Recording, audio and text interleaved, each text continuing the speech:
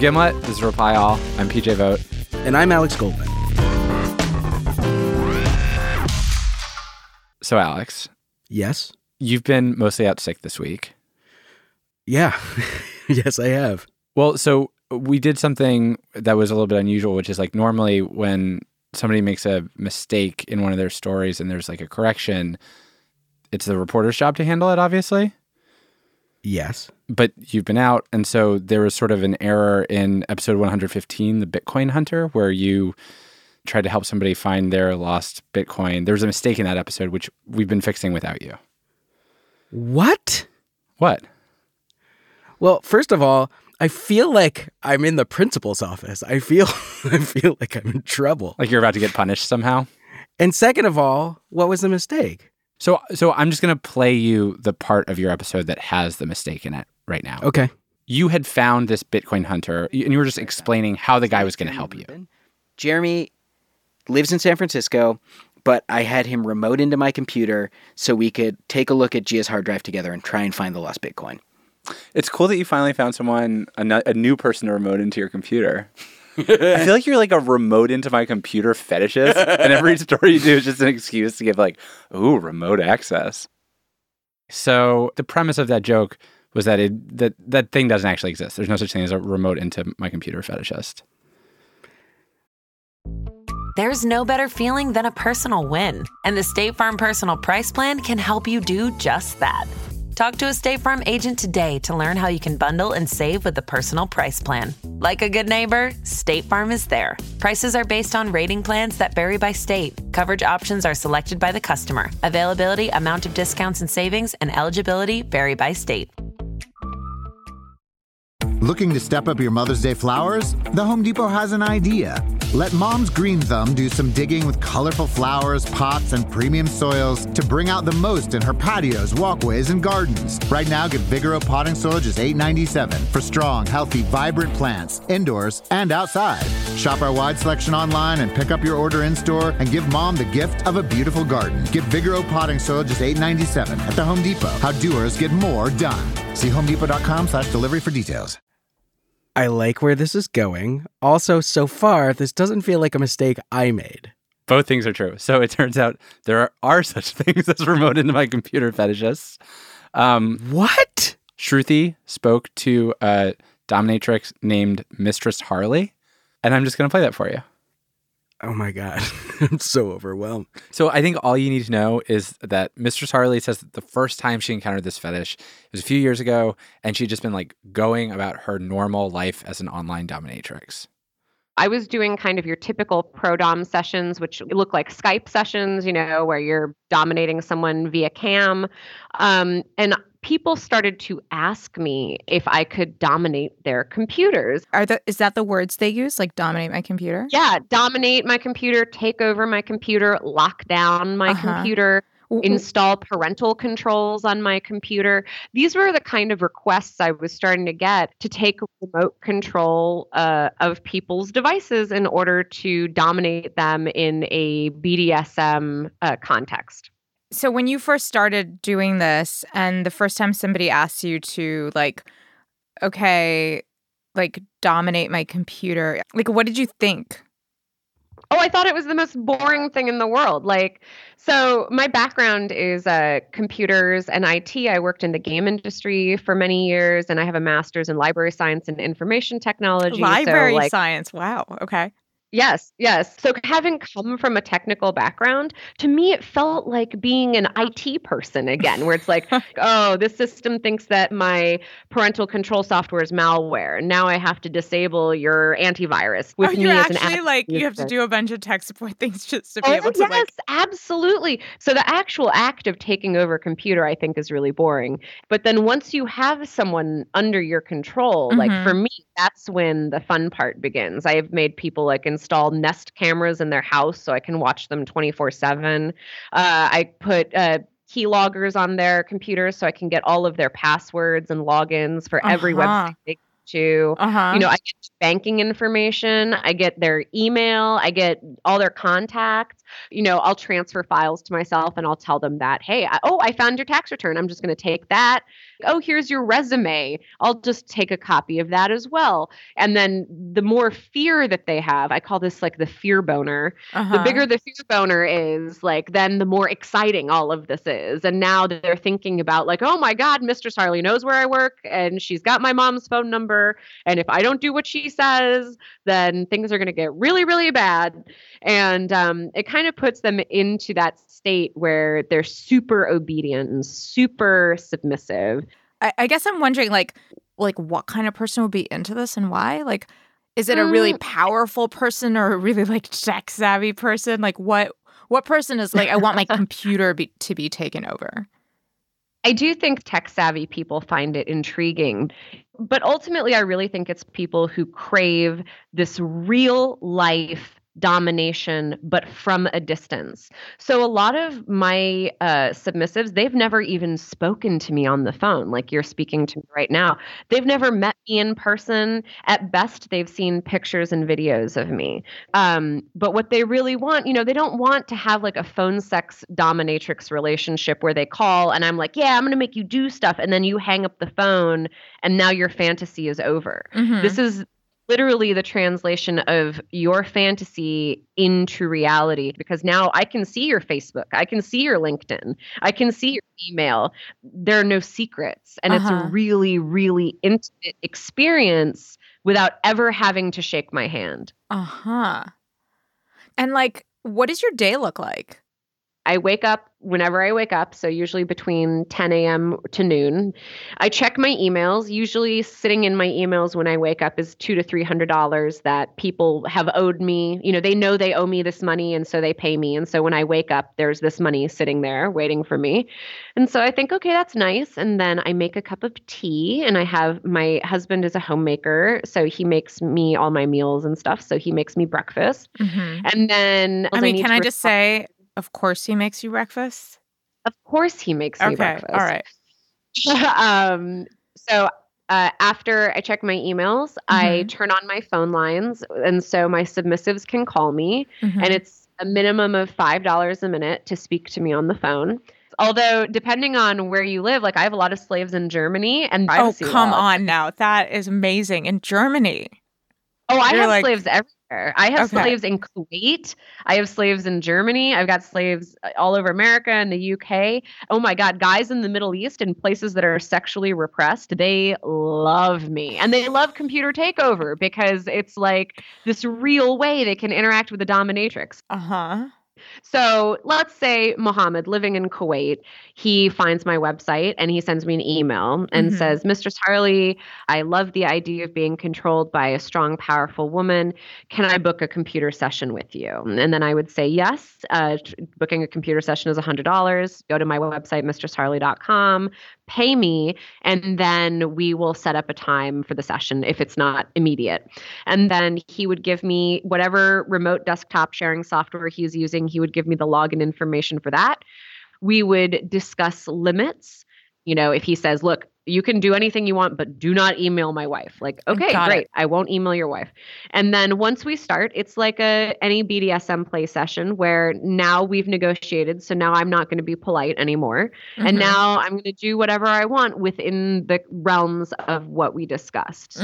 The guy I'm thinking of in particular, who is Mohammed from Kuwait, he likes to be exposed. And so when I go on his computer, I open up his camera on his computer and start taking pictures and videos of him. And then I start posting those pictures and videos to my Twitter, where I have like 50,000 followers, or I might post them on my Loser Hall of Shame on my website. And then, now his computer's locked down and he's exposed. And this is all very exciting to him. So when you say he's excited, like, how is he showing it? Oh, I mean, usually there's a little text chat in the corner where he's like, oh my God, what are you doing? And then me like, oh, well, you didn't say I couldn't go on your Facebook. So now I'm in your Facebook and now I see all your friends and now I see where you work. And oh my God, this is so, you're so powerful. This is so exciting, they'll say to me. And I'm like, yeah, of course, I'm very powerful. I own all your shit now. It's just like ransomware, except the ransomware is consensual. These people ask for it. And it's legal, right? Well, there's nothing illegal about inviting someone to install software on your computer and them doing that. I liken it to like, if I broke into your house and stole your television, that's a crime. But if you open the door and you tell me to come take your TV, there is no crime. Yeah. And I'm just curious if there's cases like where you feel sorry for the person or something happens that makes you feel like, oh, this is like not good or healthy in this particular situation? Well, I've always said if I ever see child porn or something on someone's computer, I would immediately inform the police. Yeah. So there are definitely those cases where I think people are unstable. I feel the most sorry for people with obvious gender dysmorphia who do not have the kind of therapeutic help that they might need in order to determine that one of the common requests with computer control is for feminization. If I take over your computer, I can force you to feminize yourself to be more like a girl instead of a boy. Yeah. But then, of course, like these things do have real life consequences. And I've definitely had some submissives like kind of get all the way up to a point where they were starting to talk about fully transitioning into being a woman, and then they really freak out and get really upset and start talking about hurting themselves or just not knowing what to do. And at that point I always tell them, look, I am a dominatrix. I'm not a mental health professional. You need to talk to a therapist about these feelings. And I've sent a lot of clients to therapy. So these relationships, especially the long-term ones, they do turn into real relationships. And like, what do you get out of it? I mean, besides like being paid twice as much as I got paid to go to an office. Yeah. I live a completely autonomous and independent life. I sleep when I want. I don't have a boss. I make men support my lifestyle. And now I have all these slave machines that have to pay me all the time. You have a good life, Harley. I really do. I don't hate to brag, obviously.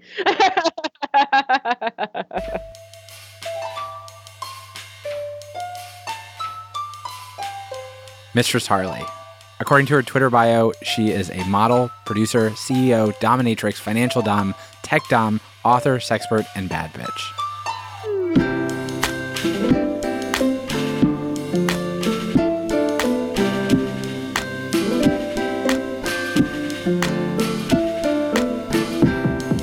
After the break, a man hatches a plot to destroy a beloved NBA team using the best advantage he has. He's their manager. Looking to step up your Mother's Day flowers? The Home Depot has an idea. Let Mom's Green Thumb do some digging with colorful flowers, pots, and premium soils to bring out the most in her patios, walkways, and gardens. Right now, get Vigoro potting soil just $8.97 for strong, healthy, vibrant plants, indoors and outside. Shop our wide selection online and pick up your order in-store and give Mom the gift of a beautiful garden. Get Vigoro potting soil just $8.97 at the Home Depot. How doers get more done. See homedepot.com/delivery for details. This episode is brought to you by Essentia. A better you starts with better hydration. Essentia is on a mission to inspire people to do what matters most. Their proprietary ionization process transforms water from any source into ionized alkaline water, providing water that's 99.9% pure with a pH of 9.5 or higher. Essentia overachieving H2O, the #1 ionized alkaline water. Shop now. Have you ever spotted McDonald's hot, crispy fries right as they're being scooped into the carton? And time just stands still. Ba-da-ba-ba-ba. Want to be more active this summer? Sierra helps you save on everything from swimsuits to stand-up paddleboards, tennis rackets to fishing tackle. And if that doesn't float your boat, we also have pool floats. Sierra, let's get moving. To your local store, like now.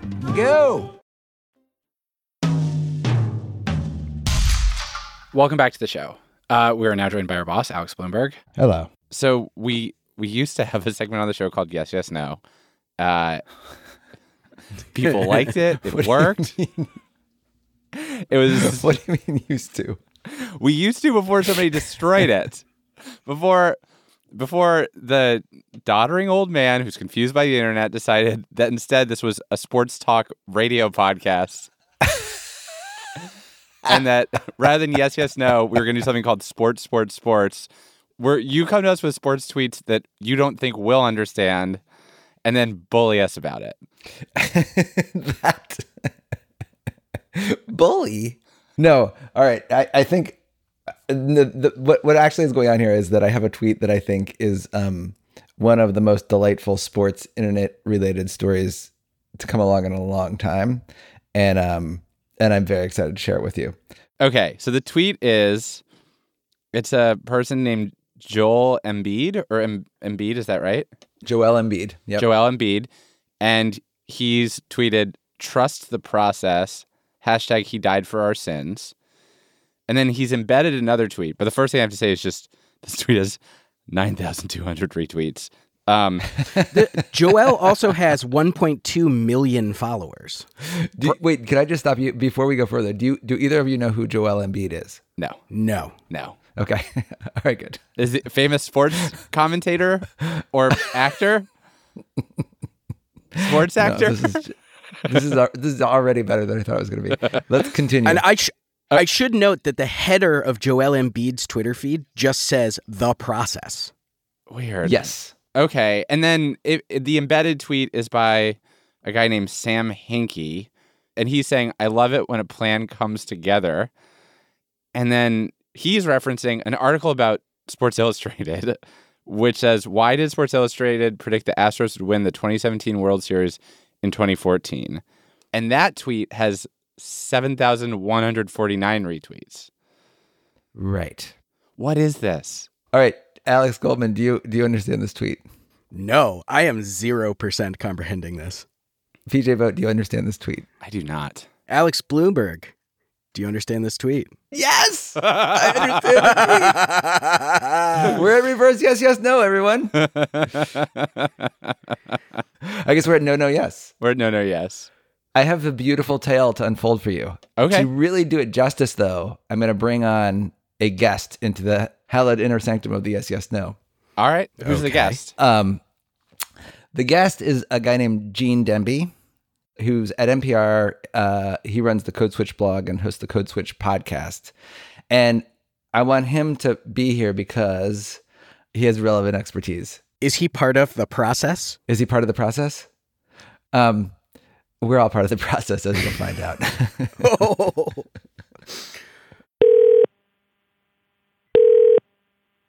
Hello. Hey, Gene. Hey, Gene. Gene, how are you? I'm good. Thanks for having me on. Good. So I brought you on because I felt like I can explain this tweet, but I don't feel the tweet in my bones the way you might. Oh man, it's been a long emotional journey. How much do you guys know about like the way the NBA works? Like, are we starting at zero? Like, what do we do? I know that if you stand behind a line, you can get a 3-point shot, but within that line, it's 2 points. Oh, that's correct. Okay, so it's not zero. You don't know zero. So I think to begin to understand this, I feel like we have to go back a ways. Yes. And I think we might have to go all the way back to 1983. The story of this tweet starts in 1983? What? I mean, it probably starts even further back than that if you really want to. But I think for our purposes, we're going to start in 1983.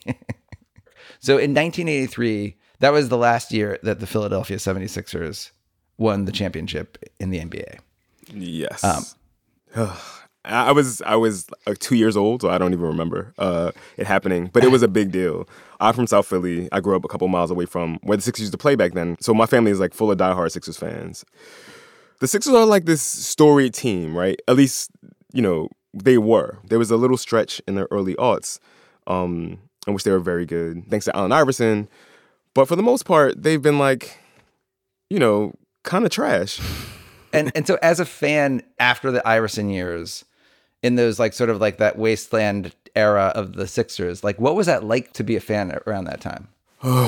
So the thing you have to understand, and this will make the rest of this make sense, is that the kind of worst place to be as an NBA team is mediocre. Not bad, but mediocre. Because you might be good enough to make the playoffs, and then you win the right to get your ass kicked by some really good team in the playoffs. Right. But you're not so bad that you get a really high draft to pick a really good player. So the way it works is it's literally a lottery.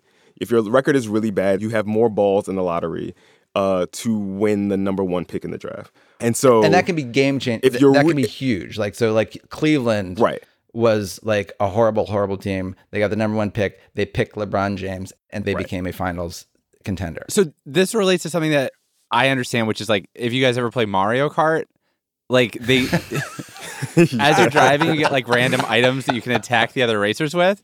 And first place gets like banana peels, and then last place gets the purple shell. The heat-seeking shell, right. So it's almost better to make be in like up the 8th difference. place than 5th place. Absolutely. And so the Sixers, after the Iverson era, were basically in 5th place. They were basically, they had neither the banana peel or the heat-seeking red shell, right? So in the early teens, they hired this guy named Sam Hinkie. He was like assistant GM, general manager for the Houston Rockets. And he's this weird, kind of like socially maladept dude who thinks of himself as a numbers guy. And he's basically like, we're going to strip this team for parts. Have you guys ever seen Moneyball? Yeah. I read it. So the Moneyball, like the whole thing about like where baseball got the advanced stats and all these quants and geeks started coming into baseball and sort of like looking at people and realizing that the way they'd been choosing players was wrong and there's different ways of building teams. That same thing was happening in basketball around the time, and Sam Hinkie was one of these guys. Right, exactly. Got it. And his idea is basically, what if we make the Sixers as bad as conceivably possible? Right? Like, what if we get all of the red shells, as it were, right? For several years. And it wasn't, I mean, he's a really bad communicator. Like, he famously, during his tenure with the Sixers, did not have a lot of press conferences. So he sort of spoke in this weird, anodyne, sort of like sterile business speak. And he would talk about, it's a process and you have to trust it. He never actually said trust the process. It sort of became a thing that became associated with him. But he would say this, and he basically made it so the team had only like 2 or 3 passable NBA players on the Sixers roster for a while. And he would do these things where he would trade away like pretty good players, like who had good careers, and he would trade them for like... He was trading them for nothing. But like, I think he went further than that. Like, he wasn't even trading away good players. Any player who did anything functional on a basketball court, like anything, like if someone did something that possibly inhibited the chance that you would lose a basketball game, that possibly made it possible, like marginally more likely that you would win a basketball game, basically interrupting the process that we're all supposed to be trusting. And just, what was that like for you, being a fan? I come from a basketball family, and so sometimes I go up to Philly, and my mom and I will go to a game, right? And we went to this game, and they were playing the Phoenix Suns, and it was like in the sort of beginning part of the process, as it were. And the arena must have been like probably like a third full, but it did not feel that full. You could hear the players talking. We were like 20 rows up, but you could hear the chatter from on the court. Yeah, you could just hear them like talking to each other. It was like, it felt empty. And there was like 3 or 4 minutes of like reasonably competitive basketball. Like, it was like 7-7 or something like that. And then it just like turned into this. It's not even like ass kickings that are fun to watch. They just like this slow attrition. Like, I mean, like it wasn't like they were getting, the other team was playing so well they were destroying them. The other team was just like playing at half speed, and the lead was getting bigger and bigger and bigger. It sounds so depressing to be a member of that team. It's like you're on the Bad News Bears, but you don't band together and succeed. You just kind of are deliberately bad. Right. If you were to band together and try to succeed, the front office would have actively tried to get rid. They would try to get rid of you. Like, there will be no banding together on this damn team. That's not why you're here. It was like there was this like weird black hole where the team should have been. The absolute bottom of it was 2015, 2016 when they won 10 out of the 82 games that they played, which I think ties the worst record ever. I think. And in this moment, did you, as a 76ers fan, trust the process? I was the most deeply anti-Hinkie person, like, on Sixers Twitter. there's a bunch of stuff that's out of your control. Like, what if the draft coming up is full of like marginal or like mediocre prospects, right? What if you draft someone really high who gets injured? I mean, you still have to like get really lucky. But so like when they do finally like cash in their draft picks, like what happens? Like, do they get lucky? Well, so a bunch of weird things happen. So there's this kid from Cameroon named Joel Embiid. He didn't speak English 6 or 7 years ago. He didn't play basketball 6 or 7 years ago. But he's like 7 feet tall and he's 16. And another NBA player spots him and he brings him to the States. He goes to the University of Kansas. He plays incredibly well. Like, he's a prodigy. He learns English really quickly. He blossoms. And the Sixers, I think, have the 3rd pick in the draft, I think, that year. Because of the process, it should be said. Because of the process, right? But Embiid gets injured. So he falls to number 3 in the year the Sixers have the 3rd pick. And they draft him. And at the time, he was a long shot, right? I mean, he might never play an NBA game. That was like really a thing that was on the table. For his first 2 years, actually, in the NBA, he never actually set foot in the court. And they drafted Ben Simmons, this Australian kid, who turned out to be very good, but he was injured too. And so he didn't play his first year. And so the tanking sort of, I think it was supposed to end when they drafted Embiid. I think he was supposed to offset it. The process was theoretically over, but these injuries sort of like dragged it on until last year. And that was the time in which like the process trusters started to be validated. What happened? Joel Embiid came back and he played his first NBA games and he was fucking amazing. He was unbelievable. I mean, he was like, he's this massive human being who is fluid and agile and can block shots and can dunk and can shoot threes amazingly. And so suddenly, like, they put him in the lineup and the Sixers, with their sort of like hodgepodgey roster, start winning games. Like, they just start winning. And almost overnight, like, I think his first game back, like, it was a sellout, but like almost overnight, the Sixers became a big draw again because they were competitive. They weren't winning all those games, but suddenly, like, they were in games. And they were fun to watch because he would dunk on somebody and talk shit. He is hilarious. He's like, if you get a chance to follow him on Twitter, he's just hilarious. Like, he asked Rihanna on a date. She kind of shot him down. She was like, "You're not even an all-star, right?" He's like, "Why would I date girl? You're not even an all-star." So this year he was an all-star, and he's like, "I don't want to date her now because she wasn't with me before." He's like this like massively hilarious dude who, like, again, did not speak English 6 or 7 years ago, but is now like just like one of the funniest interviews in the league. But he's also incredibly socially media savvy and just really he's just like sort of understands the whole thing. And so he nicknamed himself The Process.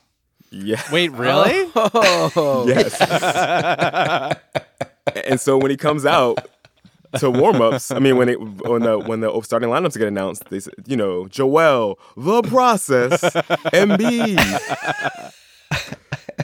He is like completely like donned the mantle. This is a guy who is a cornerstone, potentially generational talent, right? The Sixers will be, in a few years, like a championship contending team so long as he stays healthy because he is that good. Sam Hinkie could not have dreamt up Joel Embiid. So we're leaving one key part of the story, which is that Sam Hinkie got fired. Before or after Joel Embiid stepped on the court? So he drafted Joel Embiid, but he did not last long enough to see Joel Embiid finally make it onto the court. And why did he get fired? Year 4 of tanking, they were finally like, and it was the league, actually. I mean, like, you got to understand, like, the NBA thought that this was a bad, like, it is not in their best interest for a team in one of its major markets to actively embrace being as shitty as possible for as long as possible. Right. And so the league basically sort of ganked the front office, and Sam Hinkie was thrown out on the street. On the way out, he wrote this screed, this weird sort of like TED Talky. Infamous. I think it's 13 pages long. Oh, and like, depending on who you ask, it was either like this really smart, like screed about thinking outside the box, or it was just like, you know, corporate bullshit. And if we were to ask you, Gene. Oh, it was definitely corporate bullshit. What's also just like, it's also so annoying that the guy who wrote that 13-page letter, the smug, sort of like weird, like sort of was right. Isn't it though? Like it's so right. Like it's so It's like he's this punchable dude, and he like in the end it's like he is kind of vindicated. And I hate that Sam Hinkie was right. But at that opening game, at that away game against the Wizards here in DC, every time Joel Embiid stepped to the line to shoot a free throw, you would just hear this chant. Trust the process. Trust the process. So I think we are ready to come back to this tweet. Oh, yeah. Right. I feel ready. So do you want me to do it, PJ, or you want to do it? Go for it. Okay. So the tweet in question is a tweet from Joel Embiid that says, "Trust the process, hashtag he died for our sins." And it is a quote tweeting a tweet from Sam Hinkie that says, "I love it when a plan comes together." And it is a link to a Sports Illustrated article called "Why Did Sports Illustrated Predict the Astros Would Win in the 2017 World Series in 2014?" What this tweet means is the Philadelphia 76ers, who have not won a championship since 1983, hired is he a coach or a manager? General He's a manager. GM. Yeah. Hired a general manager named Sam Hinkie, who was very much a quant and decided to employ something he called the process, which was essentially he would try and put together the worst team possible in order to get the best draft picks in the hopes that he could get a couple of amazing players and win a championship. This went on for a couple of years until he was fired by the organization. But he managed to get two great players, Joel Embiid and what's the other guy's name? Ben Simmons. Ben Simmons. Mm-hmm. Yep. Who, even though they had injuries their first 2 years, are now playing and are incredibly good. Joel Embiid himself has given himself the nickname The Process because he's such a great player and the end result of this quote-unquote process. And so in the tweet that Joel Embiid is quoting, Sam Hinkie is talking about another sports team, the Houston Astros, who also went from being very bad to very good. I'm assuming using a similar process-type plan. And he's referencing them as like a subtweet of the Philadelphia 76ers, basically saying, this is what happens when you trust the process. And Joel Embiid is saying, yes, trust the process, hashtag he died for our sins, the he being Sam Hinkie, and him dying for our sins means that he got fired from the 76ers so that they could make this incredible new lineup. Did I get it? That's right. That's pretty good. Yeah. All right. All right. We're at sports. Thank you for having me. This is fun. Thanks, Gene. Yeah. Thank you so much for doing this, Gene. Thanks, Gene.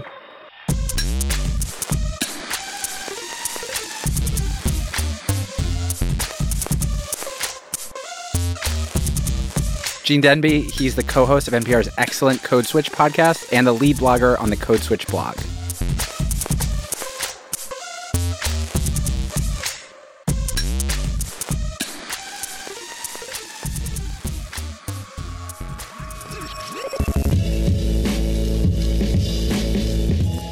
Rapile is hosted by me, PJ Vogt, and Alex Goldman. Our show is produced by Shruti Pinnamaneni, Fia Benin, Damiano Marchetti, and Caitlin Roberts. More production help this week from Krista Ripple. Our editors are Tim Howard and Sarah Saracen. Fact-checking by Michelle Harris. Our intern is Devin Gwynn. Special thanks this week to Luke Malone, Ole Melhus, and Princess Chloe. And congratulations to our senior producer, Fia Benin, who just had twins, Nina and Camille. Fia loves being the center of attention and has gotten tons of sleep, so definitely take time to tweet congratulations at her. She'll send you a long handwritten note back. We were mixed by Rick Kwan. Our theme song is by the mysterious Breakmaster Cylinder. Matt Lieber is candy you've never heard of from some other country. You can visit our website at repile.limo, and you can find more episodes of the show on Spotify or Apple Podcasts, wherever you listen. Thanks for listening. We'll see you in a couple weeks.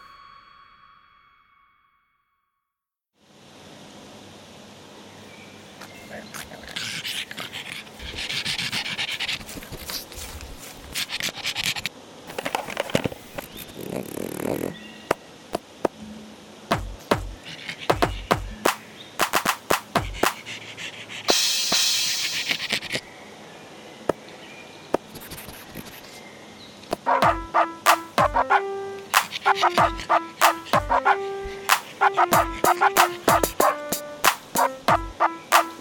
Is that a cabbage?